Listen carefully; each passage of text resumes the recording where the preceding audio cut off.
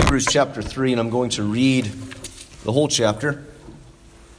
It's only 19 verses, so don't be too fretful. If you don't have a Bible, it's on the screen ahead of us or behind me. And I would ask you to stand as I read. And hear the word of the Lord. Therefore, holy brethren, partakers of a heavenly calling, consider Jesus, the apostle and high priest of our confession. He was faithful to him who appointed him, as Moses also was in all his house. For he has been counted worthy of more glory than Moses, by just so much as the builder of the house has more honor than the house. For every house is built by someone, but the builder of all things is God. Now Moses was faithful in all his house as a servant, for a testimony of those things which were to be spoken later. But Christ was faithful as a son over his house, whose house we are, if we hold fast our confession and the boast of our hope firm until the end. Therefore, just as the Holy Spirit says, today if you hear his voice, do not harden your hearts, as when they provoked me, as in the day of trial in the wilderness, where your fathers tried me by testing me and saw my works for 40 years. Therefore I was angry with this generation and said, they always go astray in their heart, and they did not know my ways. As I swore in my wrath, they shall not enter my rest. Take care, brethren, that there not be in any of you an evil, unbelieving heart that falls away from the living God. But encourage one another day after day, as long as it is still called today, so that none of you will be hardened by the deceitfulness of sin. For we have become partakers of Christ, if we hold fast the beginning of our assurance firm until the end. While it is said, today if you hear his voice, do not harden your hearts as when they provoked me. For who provoked him when they had heard? Indeed, did not all those who came out of Egypt led by Moses? And with whom was he angry for 40 years? Was it not with those who sinned, whose bodies fell in the wilderness? And to whom did he swear that they would not enter his rest, but to those who were disobedient? So we see that they were not able to enter because of unbelief. This is the word of the Lord. Let's pray. God, we thank you that you have chosen to make yourself known to us through your word. And we ask that, Holy Spirit, you would come now and bring your word with power upon our hearts and upon our minds. That you would give us ears to hear and eyes to see. That you would soften our hearts, that they would be pliable as clay in your hands. That we would be fashioned and made as Christ. And Father, I now pray that whatever proceeds from this mouth that is not of you would fall to the floor and remain unheard. For the grass withers and the flower fades, but the word of our God endures forever. Lord Jesus, you said heaven and earth may pass away, but your word will never pass away. So God, help us. Would you speak, Father? Lord of glory, speak. Father, speak. Your children are listening. Have mercy in the name of Christ. Amen. You may be seated.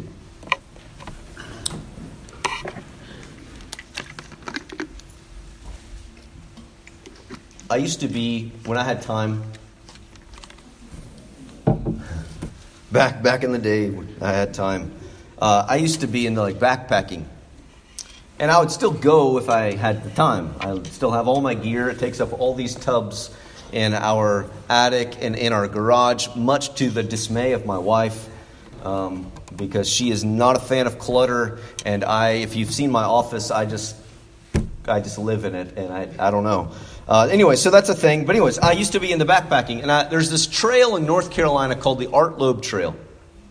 And if some of you if you know trails, it's it's in the Pisgah National Forest. It's in a wilderness area there. So a wilderness area with the national forests. means that there aren't any trailblazes. There's no markers on the trees that tell you the way to go. You have to have your compass out and your map handy so that you know which way is which. And I've been turned around a couple times. And every year it seems like there are hikers that have to be rescued or sought out because they've lost their way up there. Because it's so close to Asheville, it's very accessible. But there's a trail that the first half of it, 2/3 of it, run through this wilderness area, and it's called the Art Loeb Trail. It begins at a scout camp up there near nowhere. I don't know what's up there, Canton. I don't know, and it runs down near the ranger station near Brevard, North Carolina.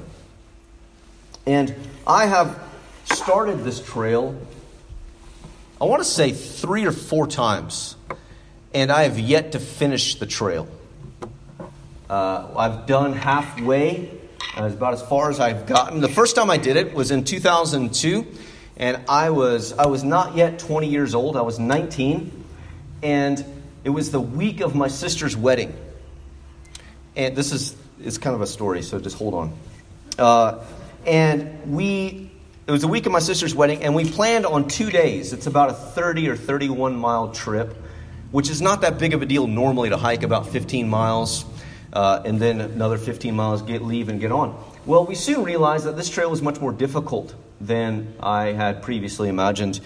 And long story short, I figured out that it was going to take more than 2 days, and I didn't have more than 2 days because I was going to be in a wedding, and I needed to be back in Columbia for my sister's wedding. If there's anything I can't miss other than my own wedding, it would be my sister's wedding. So we had to bail on the trip, and that was my first experience hitchhiking. And it's my first, it's not my only. Obviously, if I didn't finish the trail 4 times, I probably had to hitchhike a couple more times. But I'm not going to tell you the whole, it's a really funny hitchhiking story. Obviously, we made it out okay. And our last pickup, 2 people had to pick us up. The last one that picked us up it was a conversion van with a driver who looked just like Jerry Garcia. If you know who Jerry Garcia was, he looked just like, I promise you, it might have been Jerry Garcia just hiding in the woods of North Carolina. And his wife worked for the forestry department or something, I think. But they had just gone to Pizza Hut in Brevard. And so they had a large pizza and all of this Pepsi. And they invited us, and we sat in the back seat, me and my buddy that were hitchhiking, eating pizza and drinking Pepsi as they drove us to our car. It's like, this is the way to hike. I love this. But there's still a longing in me to finish the race, to finish the trail, so to speak. I've made it halfway. Not on that occasion, but on another occasion. I've made it that far, and I really want to one day finish it. I have maybe a need for perseverance, and that illustration is, I hope, helpful. Because you have need for perseverance. I have need for perseverance on a greater and more significant race.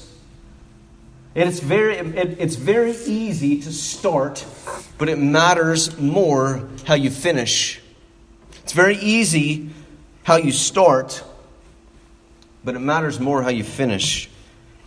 The writer of Hebrews, or the preacher of Hebrews, is writing to a beleaguered people who has suffered. They are predominantly Jewish Christians that have come to faith in Jesus Christ, but they have been suffering because of their allegiance and connection to the Lord Jesus. And so he is coming to them in really a large chunk of the book of Hebrews to encourage them and to warn them about the danger of falling away. And so this is that sermon to warn you of the danger of falling away. And this might turn into a couple sermons, so beware. Our text begins in verse 1 about the summoning of the holy brethren, or the brothers and sisters. This is the body of the church. Therefore, holy brethren, holy brothers and sisters, those who are marked by faith in the Lord Jesus, you are partakers in a heavenly calling. That you are believers because of what God has called you unto in the gospel. And he tells us this is the first headliner. If you're going to run the race, if you're going to finish well, finish in the faith, you must consider the Lord Jesus. You must consider him. You must create a focus and an attention upon Christ that is above all else. That seems relatively straightforward, right? We should say that's the sermon of the day. Look to Jesus. Look to Jesus, who the apostle and high priest of our confession. This is the only place in the whole Bible that Jesus is called an apostle. And he is not an apostle like the 12 apostles, in the sense that they're people and he's sent from God. But apostle, all apostle means is the sent one. That Jesus is the one sent by God, from God, to save and to rescue. That his sentness is a permanent mark upon him. That his sentness, his apostleness, his missionariness, as we're making up words, that this marks Jesus for all of eternity because his sentness shows up as his incarnation. That he is the apostle because he is the eternal second person of the Trinity who takes on a human flesh, human nature, to live a perfect life to pay the debt for us. And that throughout the book of Revelation, they're describing the end. Jesus remains incarnate in the flesh. He never sheds his flesh. Because he is the Lamb who stands as the one who has been slain. That we will rejoice and take shelter under the apostle Jesus' wounds. And in his sentness, he accomplishes redemption and functions as our high priest. Now, the high priestliness of Christ takes up a large chunk of what Hebrews is. Trying to assert that Jesus is greater than angels and that he's greater than Moses and he's greater than the temple and he's greater than all these things. That in Christ he is our high priest who has suffered for us, who knows what it is to be weak with us. To consider the Lord Jesus, you must know how the Bible describes him. To consider the Lord Jesus, he must be much more than simply a catchphrase that runs across the ticker of your brain. You are not allowed to supply your own definition to the Lord Jesus. To consider the Lord Jesus so that you may finish the race means that you have to abandon all of the false Christs that he warned us about. The false deliverers and the false gospels. The false definitions of, my Jesus would never do that. Well, have we seen that in his word? Amen. My Jesus is the one who sat outside of the temple in Jerusalem, and he was so irate righteously that he weaved? He made a whip. He took strands of leather and he wedded them together. And that took some time before he went and whipped in the temple to clear out the money changers. Is that description included in your Jesus who is meek and mild? Because he is meek and mild, but he is also the Lord of Lords and the King of Kings, who will return with a double-edged sword coming out of his mouth, and it will be imprinted upon him that he is the Lord of Lords and the King of Kings, and all authority in heaven and earth has been given to him. That means that every authority that is present now will have to give an account to him. If we were going to consider Jesus the apostle and high priest of our confession of faith, this declaration of what we believe, then our declaration must be supplied by what the Bible describes Jesus as being. We must forsake worldly definitions.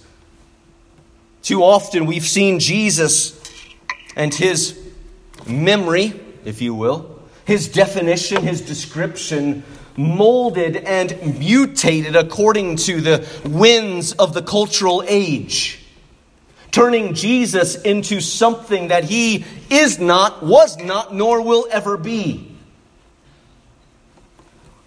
Because it seems to yield a lot of credence to movements and ideas if we can corrupt Jesus' definition to be in our camp. Surely Jesus would do this and he would believe this. He would vote this political way, whether it's Republican or Democrat or Libertarian or Whigs, if we bring those back. If we attempt to bring out Jesus, to make him something that the Bible does not describe him as being, you know what we've become? It's a simple Bible word. It's called idolatry. See, the people of Israel, that are described here in Hebrews chapter 3, the people of Israel remember they were delivered from Egypt. They were brought through what sea? Red Sea. Was it muddy ground? Dry ground. They came through dry ground. They were delivered. It was a description later. Paul uses that as a descriptor of baptism later.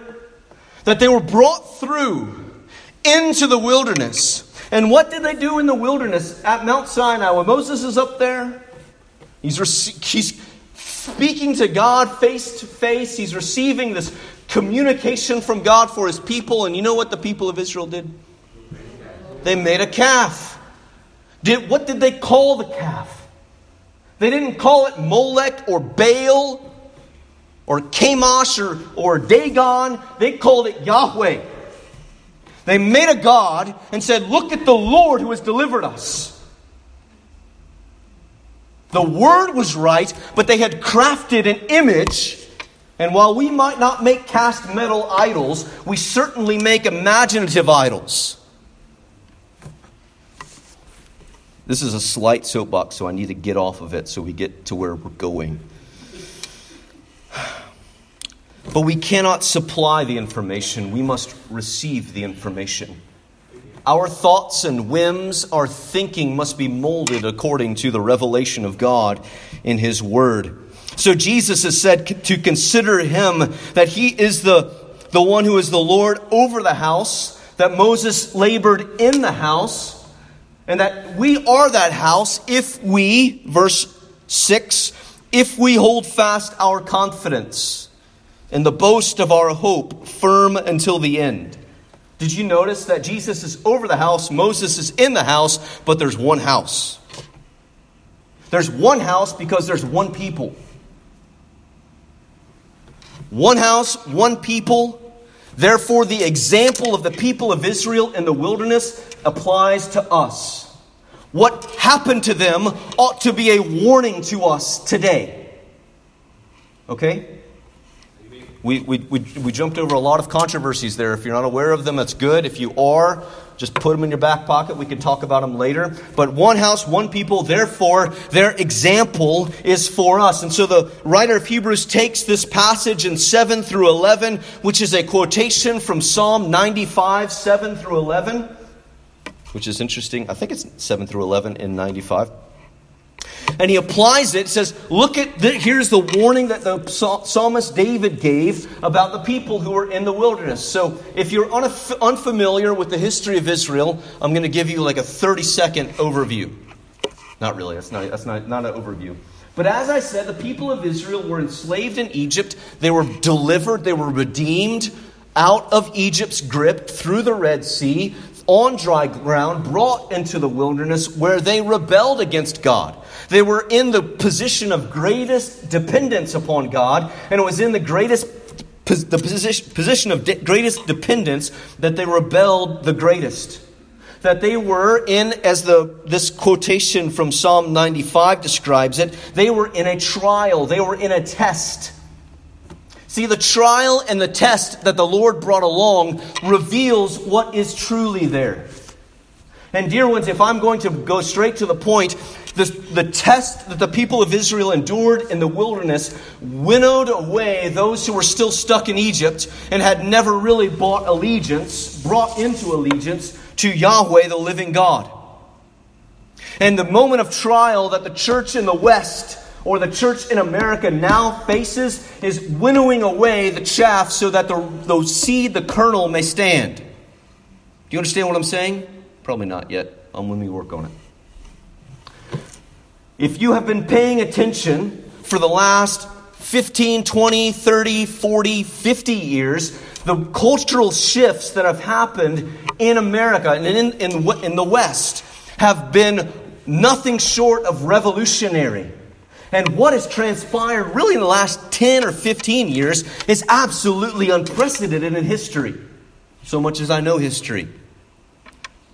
And it has brought us to the precipice of very different and difficult days for us. It bears no social capital to be counted a Christian any longer. It does not help your business. It does not help your network of relationships, but it will cost you something. And when following Jesus begins to cost you something, and possibly everything, then those who are not really believers, maybe have professed Christ, maybe even have passed through the waters of baptism at a confession of faith, those who have never really made that faith their own will say that cost is too much to bear. And the danger is that, as verse 6 says, but Christ was faithful as a son over his house, whose house we are, that we would be the household of God, the household of faith, the body of Christ, the family of God. But only, notice who's in the house. If we hold fast our confidence and boast of our hope firm until the end. What happened to the generation of the Israelites in the wilderness is that they did not. They had the hope that God was bringing them to the promised land. The promise that was given to their ancestor Abraham 400 plus years before. The promise that was given to Abraham and reiterated to Isaac and reiterated to Jacob, who became Israel, who was the father of the 12 tribes, who said, you will receive what God has promised. And yet when they came out of Egypt, they were murmuring and complaining that they would rather be safe and warm and full in slavery than to follow where the Lord was leading them. They did not hold fast their confidence. They did not hold fast their boast unto the end. And dear one, if you do not hold fast your confidence and boast to the end, you cannot claim to have the Lord Jesus, nor can you have ever claimed to truly been born again. Not sorry, it's just, I've been off 2 weeks, and so it's kind of sharp. Maybe I need a scalpel today, and I only brought my sledgehammer, so here we are. But we need to take the stock. Just examining our own lives, but also examining our church and examining where we are, and say, if you hear his voice today, but before I get that, verse 7, therefore, just as the Holy Spirit says, what is the Bible saying about itself there? Who is the primary author of Scripture? God. The Holy Spirit says. He doesn't say David says, which would be true. He doesn't say the psalmist says, which would be true. But the human writers of Scripture are secondary authors, with God being the primary author. So what does the Holy Spirit say? Today, if you hear his voice, and this is an extended section. I didn't read through chapter 4, but the end of chapter 4 describes how we hear the voice of God today. The Holy Spirit testifies in Psalm 95, and the Holy Spirit is testifying to you right now in Hebrews chapter 3. Chapter 4, verse 12, for the word of God is living and active, sharper than any two-edged sword, piercing as far as the division of soul and spirit, of both joints and marrow, able to judge the thoughts and intentions of the heart. And there is no creature hidden from his sight, but all things are open and laid bare to the eyes of him with whom we have to do, or with him to whom we will have to give an account. You're thinking, when have I heard the voice of God? You stood up and you heard it. And you have a choice right now to decide what will you do with it. The people of Israel, it says, today if you hear his voice, you have heard his voice. What did they do? Do not harden your heart as when they provoked me. They hardened their heart. They pursued unbelief rather than faith. And you have the same choice today. Every time you hear the Word of God read or preached, you have an opportunity to move towards faith or towards unbelief. But the one thing you cannot remain is the same. There's no neutrality here. You can't weigh out these things. Either you're going to take God at His word because it is a reasonable thing to do, because He is speaking in His word, or you will refuse Him and you will continue in unbelief. You cannot muddle in the middle, at least for any extended amount of time, because muddling in the middle sinks you towards unbelief. It will slide you in that direction. Do not harden your heart as when they provoked me in the day of trial. The trial revealed the true character of who they are. And the trial will do the same for you. If the Lord wills, and it becomes much more difficult to be a Christian in America, the trial will tell. The trial will tell who will cling to the rugged cross of Christ and who will abandon the ship.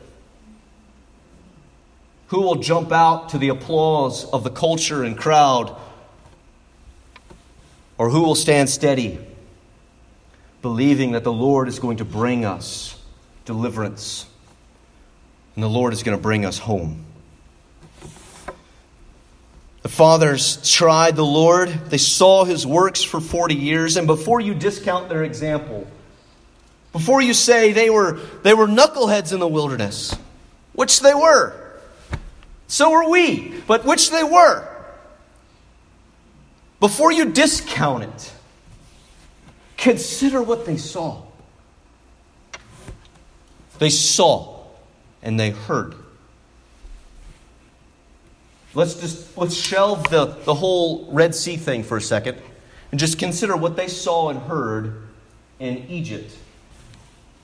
They saw God raise up a nobody out of the wilderness named Moses, this old man who had been tending sheep, who said he had been sent by the Lord to deliver them and to bring them out of slavery. And that by mighty acts of God, that God would unfurl the hand of Pharaoh that was so dominant upon the people of Israel. So they saw and they heard swarms of flies and torrents of hail. They saw livestock die, water turned into blood, and many, many other plagues. And then they finally heard the cries of the weeping people of Egypt who have lost their firstborn, while the people of Israel took shelter under the blood of the Passover lamb on the lintel of the door. Then they were delivered out at plundering the people of Egypt with silver and gold in their pockets. They came to the Red Sea and they still panicked, and they saw the waters heaped up on both sides as great liquid mountains, restrained by the powerful hand of God. They walked through on miraculously dry ground and were brought into the wilderness, and they saw in their rearview mirror the world's superpower of the day swallowed up in the torrent. And then they received water from the rock, and they received manna, and they received quail. They saw these things for decades, 40 years. What have we seen? I haven't seen anything like that. But I have heard. I have heard the old story. And I have received what Christ has done to me. I know where I was, and I know where I am, and I know where I'm going because of what Christ has done.